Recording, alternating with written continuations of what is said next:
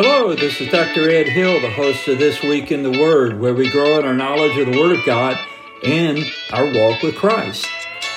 You joined us for episode 22 of Hope for Hard Times, the ungodly destroyed and the righteous rescued. This is the episode for Sunday, December 3rd, 2023. Well, I'm glad you're with us. Let's get right to it. Last week, we saw in the episode previous that if we are to go through suffering, times of trouble, whether it be anything from social disapproval all the way to martyrdom, depending on what someone is faced with, wherever they live at any given time, when we go through hard times, we have to know that we know that we know the truth. And Peter said, under the inspiration of the Holy Spirit in 2 Peter chapter 1, that we can know that we know the truth because of eyewitness testimony, that is, eyewitnesses like the Apostle Peter and the Apostle John, to the ministry of the Lord Jesus Christ, His death, burial, and resurrection, and His ascension, that we can know that we know the truth. Peter said even more than that, not only do we have the eyewitness testimony of the apostles, but we have the written prophetic truth, that is the Bible that God has given. So eyewitness testimony and prophetic truth, so that we can know that we know the truth. Well, guess what Satan does? You didn't think he was going to let us get by that easy, did you? Of course not.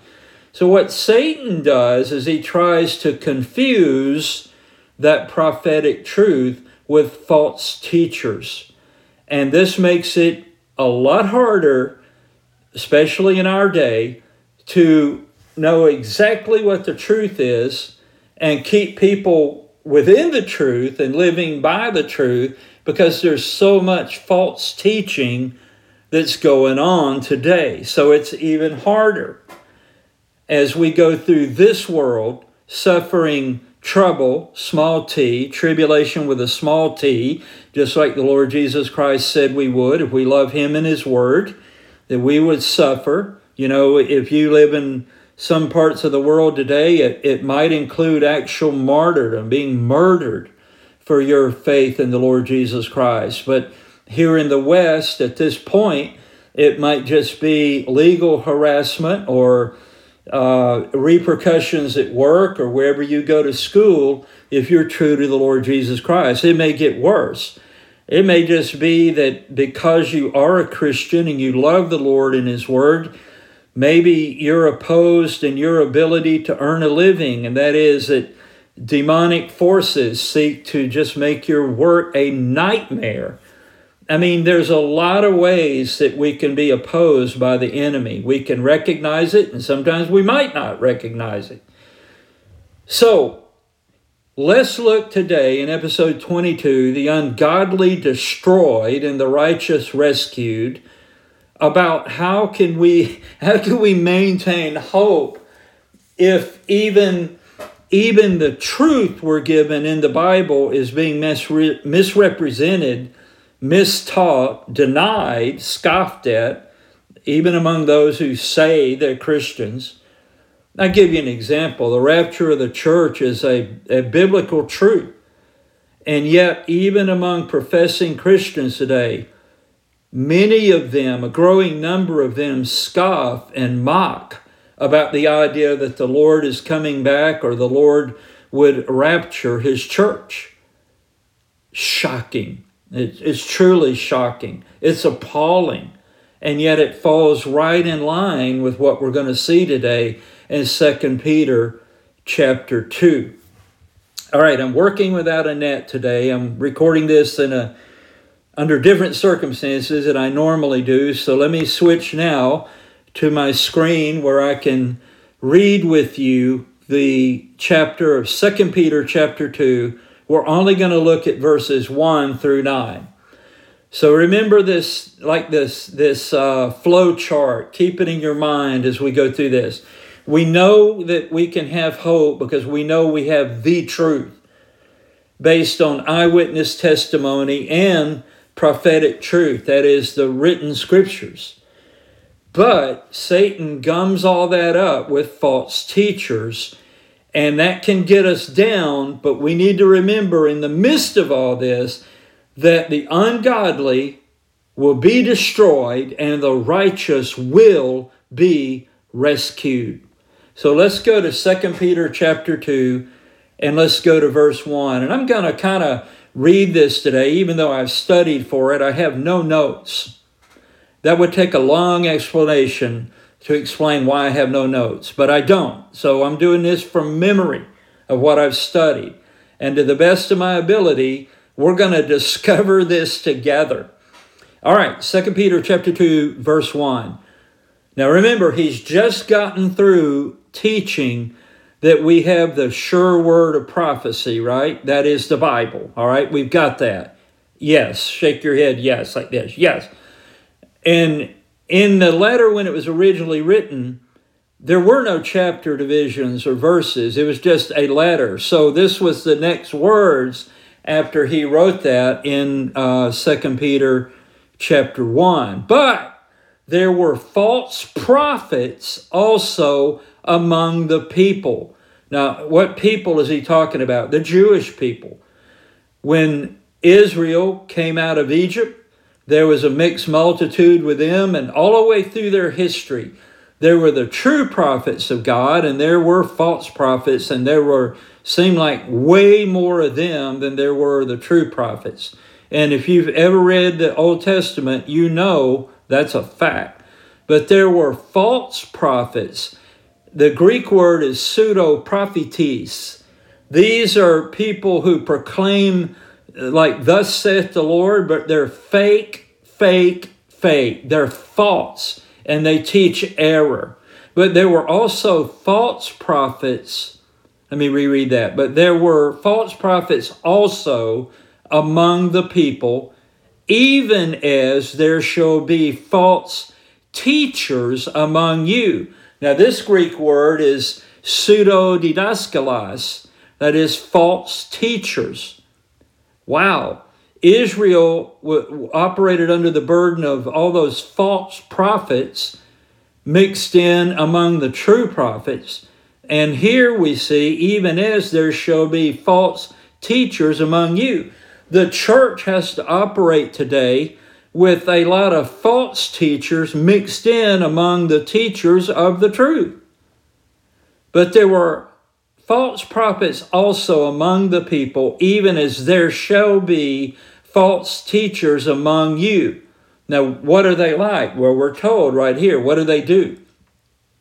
Who privily, that is they do this in a stealth form. They don't walk up and say, I'm going to teach you error. They promise they're teaching you the truth from the Bible, but they pervert it. So they bring in this error stealthily, secretly, sly like a fox, who privily shall bring in damnable heresies. They're going to secretly, stealthily bring in things that are not true. They're not correct doctrine. So, well, how bad will it get? Well, check this out. But there were false prophets also among the people, even as there shall be false prophets among you, who privily shall bring in damnable heresies, even denying the Lord that bought them. That word denying, it can be a very strong word. In Greek, it means renouncing. That is like saying, I don't have anything to do with the Lord Jesus Christ. Even denying the Lord that bought them.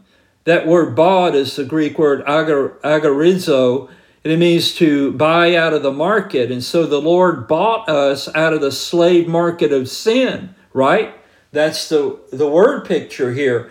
And these false teachers, whether overtly or covertly, actually end up going to the extent that they are denying the Lord that bought them.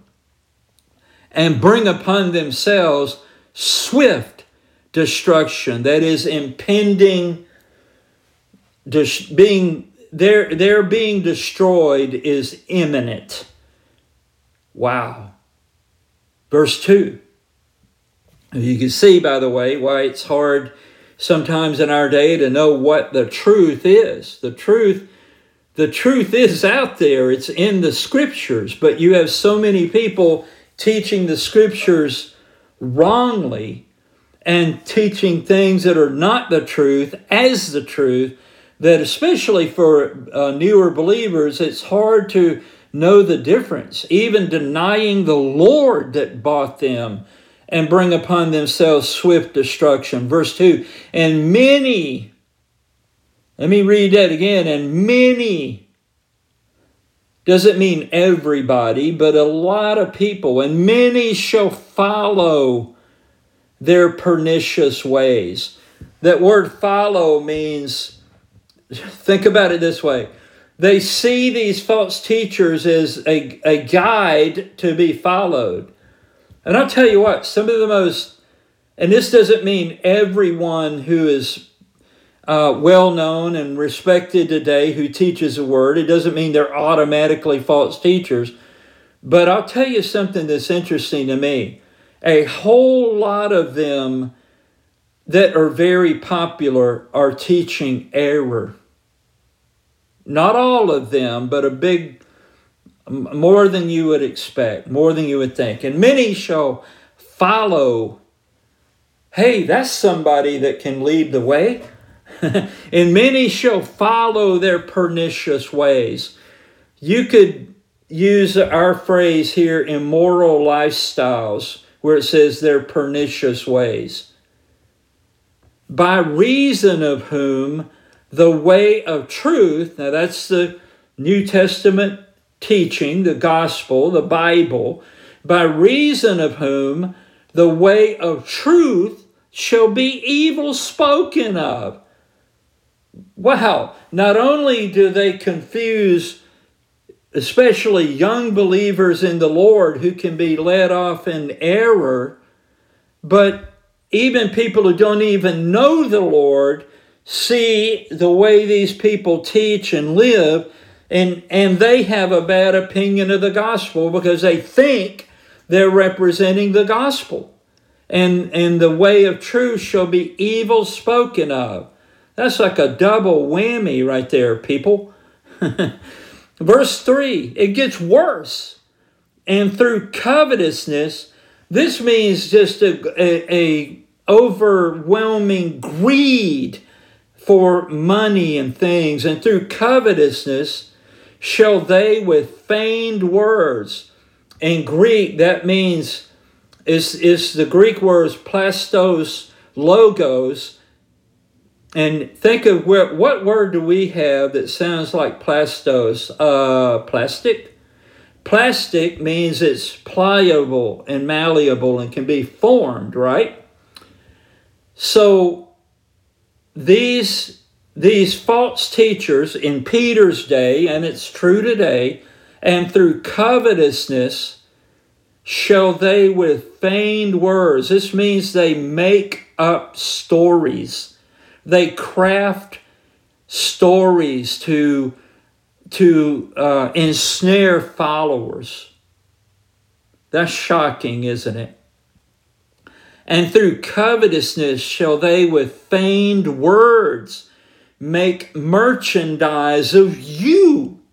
Now, Peter was warning the people of his day, and it's even a warning for people our day. These false teachers want to take advantage of you, especially money-wise. Think about that.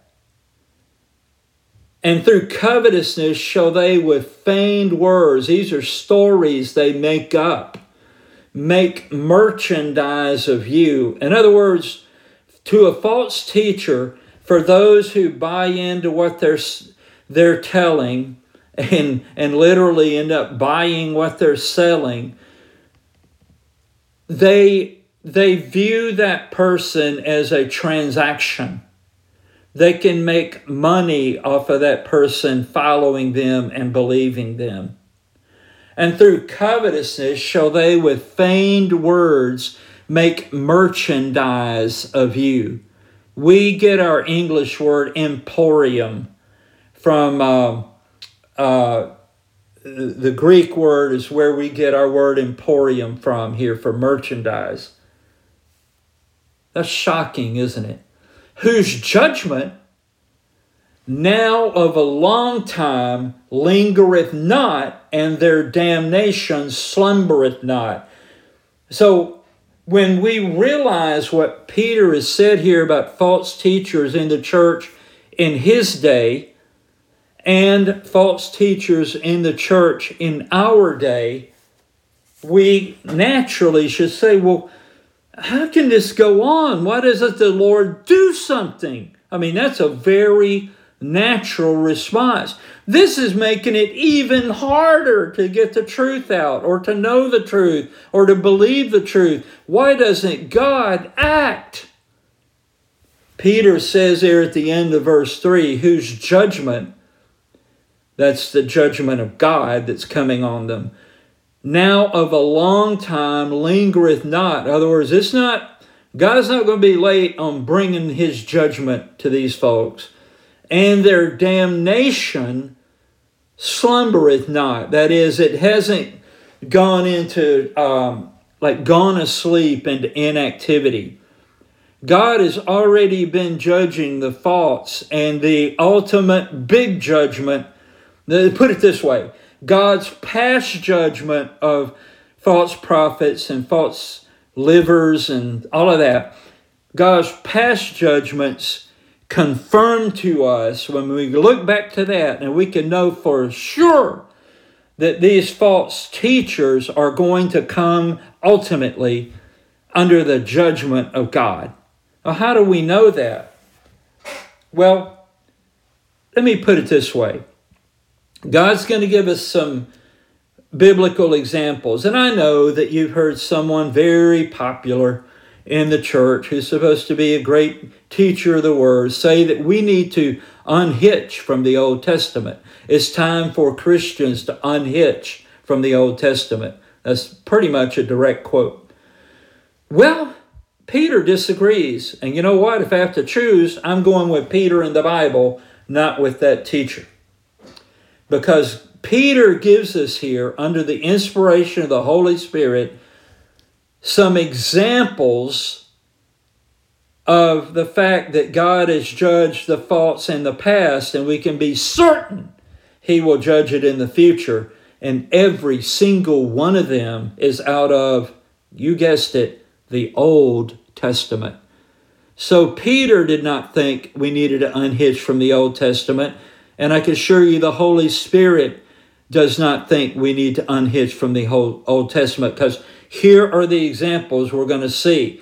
Now, the first example we're going to see is spirit beings or spiritual beings, specifically angels, specifically what we might call demonic spirits.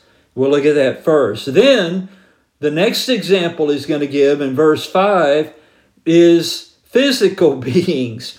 That is, God judged the physical world, and we'll see that. Then, another example is God judged 2 cities. So we have spiritual beings and physical beings in the whole world, and then we have 2 specific cities that God judges, and yet in all of those examples, or 2 of those examples we're going to see, God's people were delivered and spared from that judgment.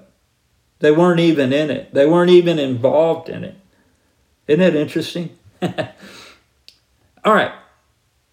I'm going to let you extrapolate on that about the rapture of the church. All right, but let's go back to verse 4 in 2 Peter 2.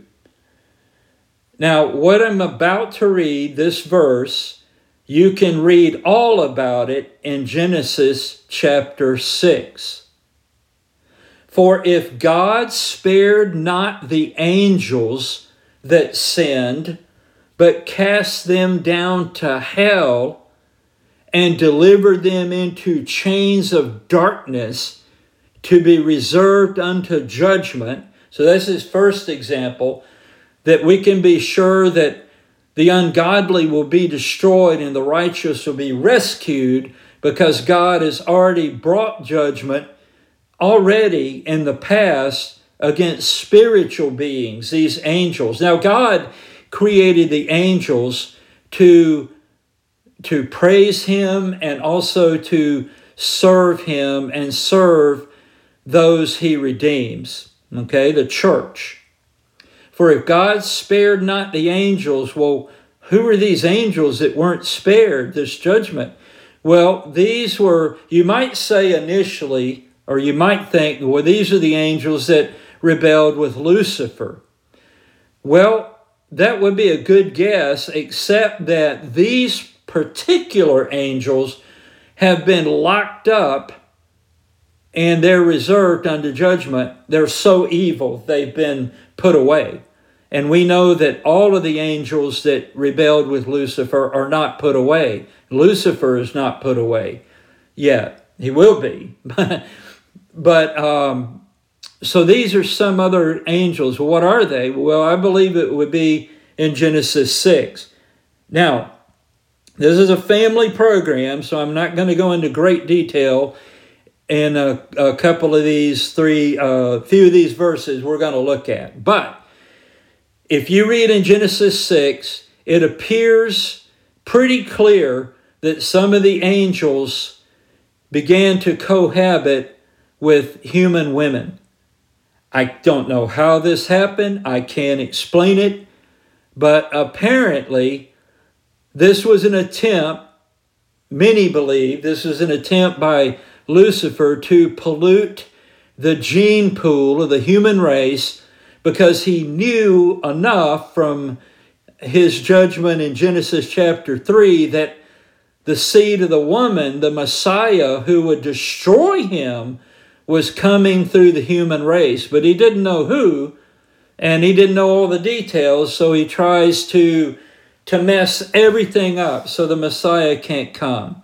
And you can study about that on YouTube, and there's so much we don't know about that, but we seem to be given enough information that appears to be what's going on here. And it appears that these particular angels involved in that sin were, well, let's just read the words. For God spared not the angels that sinned, but cast them down to hell and delivered them into chains of darkness to be reserved unto judgment. So that's the number one example, that we can be sure that these false teachers are going to be destroyed. The ungodly will be destroyed, and all the ungodly, and the righteous will be rescued because of this example right here.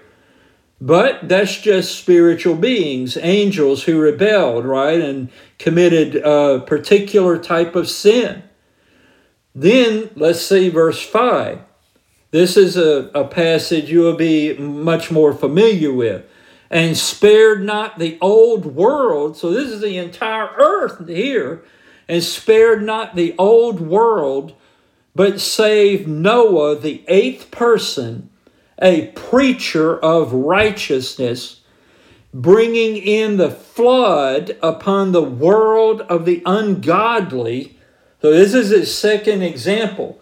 In the past, God destroyed all of the people who lived on the earth except Noah and his family. 8 people. And spared not the old world, but saved Noah, the eighth person, a preacher of righteousness. By the way, Noah, I believe I'm correct in saying, was 120 years in putting together that ark. That ark had the same proportionate measures and width and length and all of that as what we would think of as a modern battleship. It was seaworthy. And if you want to see how big it was, go to the Ark Encounter Go see that and your jaw will drop. It wasn't a tiny little boat. And by the way, the world should have taken a clue, because Noah preached, in essence, he preached Christ to them for 120 years. 120 years. 120 years. And they would not repent. They wouldn't repent. They refused to repent. They should have taken a clue when all of these animals, the clean, I believe I got this right, are, I don't want to get into that, I'll probably misquote it.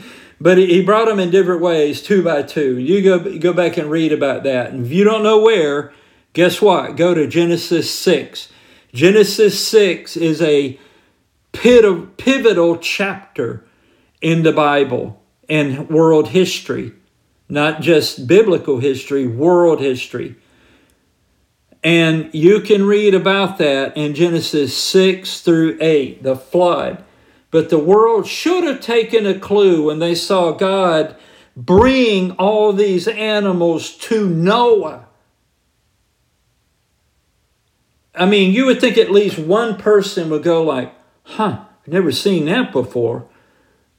They wouldn't do it. And even if they noticed that, they refused to repent. Wow. And spared not the old world, but saved Noah, the 8th person, a preacher of righteousness, bringing in the flood upon the world of the ungodly. So if the gene pool was being polluted and man thought about evil only continually, and God started over with Noah and his family. Wow, and that's what happened. Wow. You can be sure that false teachers in the church are ultimately going to be completely destroyed. The ungodly destroyed and the righteous rescued. Why do we know that? How God already dealt with the angels, those particular angels in Genesis 6. And how God dealt with the world that rejected him and rejected biblical truth in Genesis 6 through 8 in the flood. By the way, it was a real, universal, global flood. The entire world was flooded enough so that no one could survive it except Noah and his family in the ark. Think about that.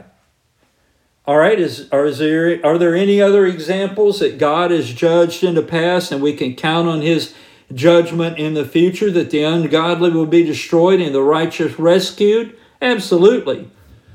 In 2 Peter chapter 2, verse 6, and this is where I'm not going to go into great detail, it is a family podcast, and turning the cities of Sodom and Gomorrah into ashes, condemn them with an overthrow, making them an example unto those that after should live ungodly. Sodom and Gomorrah in Genesis 18 and 19 is where men left the natural use of the woman and went after men, and women probably did the same thing. Women with women. And that's all I'm going to say to that extent. And you know what? God destroyed those 2 cities. But we're going to see in a moment that he rescued somebody in there who was a righteous person. And turning the cities of Sodom and Gomorrah into ashes, condemned them with an overthrow, making them an example unto those that after should live ungodly. And by the way, false teachers today try to say that the sin of those cities where they didn't show hospitality. What a joke. Wrong. I mean, go read it for yourselves in Genesis 18 and 19, and it's as clear as can be. By the way, if you're wondering, like, well, how do we know the flood was real, and how do we know this happened to Sodom and Gomorrah? Hey, Sodom and Gomorrah was epic in the history of the world after that. Everybody knew what happened to Sodom and Gomorrah. And I want you to do, I'm going to give you some homework. This will blow your mind. Go on YouTube and search, just use a phrase like sulfur balls around Sodom and Gomorrah. And that site, or those cities, it has been found. There's zero doubt about it. And go see what archaeologists and geologists will show you about the sulfur balls all over that place. And that's exactly what the Bible says in Genesis 18 and 19, that God destroyed them with fire from heaven. Go and you search it out. It will amaze you what's around that area. And then the idea of the flood, well, you know what? We find fossils that died quickly, not like over billions and billions of years. They died in a cataclysmic catastrophe, suddenly. And many of those fossils are perfectly preserved. But also, we find them out of order, as if they floated around and ended up in no particular order of the time they existed. Why? Because they were all mixed up in the ocean all over the world. And we find fossils on tops of mountains that should be in the sea. That's interesting. There's no doubt there was a global flood. And the religions of the world even maintain that truth, even though they have some crazy stories of how it happened. Those are just perversions of the actual event that did occur, that's recorded in the Bible. All right, so we're not done with the third example. And turning the cities of Sodom and Gomorrah into ashes, condemn them with an overthrow, making them an example unto those that after should live ungodly. Hey, take a clue, people. Sodom and Gomorrah, take a hint. Verse 7, and delivered just Lot. That is, righteous Lot. He was the nephew of Abraham, and he believed in God. Now, you know what? The interesting thing about Lot is Noah kind of represents people, for example, in our day who really love the Lord and His Word, and we know that that's true because we can listen to them and we can see how they live, and they love the Lord. And God rescued Noah, right? But in the example of Lot, it would be hard to look at Lot and know that he knew the Lord, because where he lived had rubbed off on him so much. And we're going to see that in verse 7. Not in how he lived, but how the people around him lived affected him so much that it was, on the outside, there didn't seem to be a lot of difference. The outside did not reflect what was true in his heart. But you know what? Amazing grace, God delivered Lot anyway. And delivered just Lot, vexed with the filthy conversation of the wicked. That is, he was just almost overwhelmed in a bad way, weighed down, just kind of like how we feel when we look around the world we live in today. Like, this is one insane asylum that we live in today. Vexed with the filthy conversation. That word conversation in the Greek word, it means the way they live, their lifestyle. Just an immoral, ungodly lifestyle of the wicked. So it's a lot like today. And Lot lived in it and among it, and it affected him. And it affected his witness and his walk. And now today, we've got it on TV and on social media, every form of filth and wickedness, and it's affecting people who are not careful about what their eyes see and what their ears hear. And God would have us be more careful about that. But you know what? God delivered Lot by his grace, not because Lot deserved it. Amen? Verse 8 explains the effect of the world on Lot that he lived in. For that righteous man, so if you have any doubt that he'll be in heaven, God says he will be. For that righteous man dwelling among them, I mean, he lived right there among them in these twin cities of wickedness, in seeing and hearing.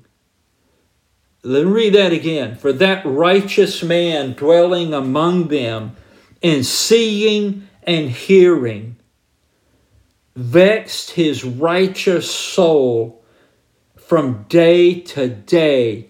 I get the sense that it was like day in, day out, the same perversion and sin and immorality and evil and hatred and wickedness. Vexed his righteous soul from day to day with their unlawful deeds. Whew! Man, but God delivered him. Amen? And he judged them because they would not repent. Verse 9, here's the good news. And both things I'm going to read here are good news. The Lord knoweth how to deliver the godly out of temptations. That temptations there in the King James is from the Greek word trials. Our life today, as we go through this veil of tears, it is like a massive trial. Like, what can happen today? Well, it probably can, and it may be worse than yesterday. The Lord knoweth how to deliver. You know what that word is, deliver, in Greek? Rescue. The Lord knoweth how to deliver, to rescue the godly out of temptations. That is, to deliver the godly out of trials. And to reserve the unjust, that's the ungodly, to reserve the unjust unto the day of judgment to be punished.